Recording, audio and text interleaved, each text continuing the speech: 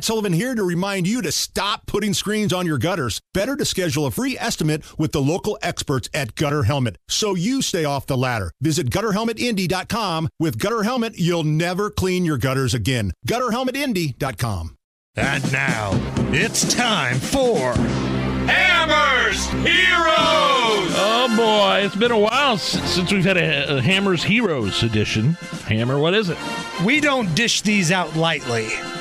We save these for the real heroes living amongst us. Okay. Like this Brazilian fitness model who's on a mission to obtain the world's largest butt. Doesn't that record holder, isn't her name Kim Kardashian? This Brazilian fitness model, Vanessa Atiadas, claims that she is looking for the biggest circumference based off of body size. She claims she wakes up at 4 a.m., lifts and does a bunch of squats, does weights, goes for a 4K run every day. Her goal is to ultimately get to 51.2 inches of beautiful sculpted backside.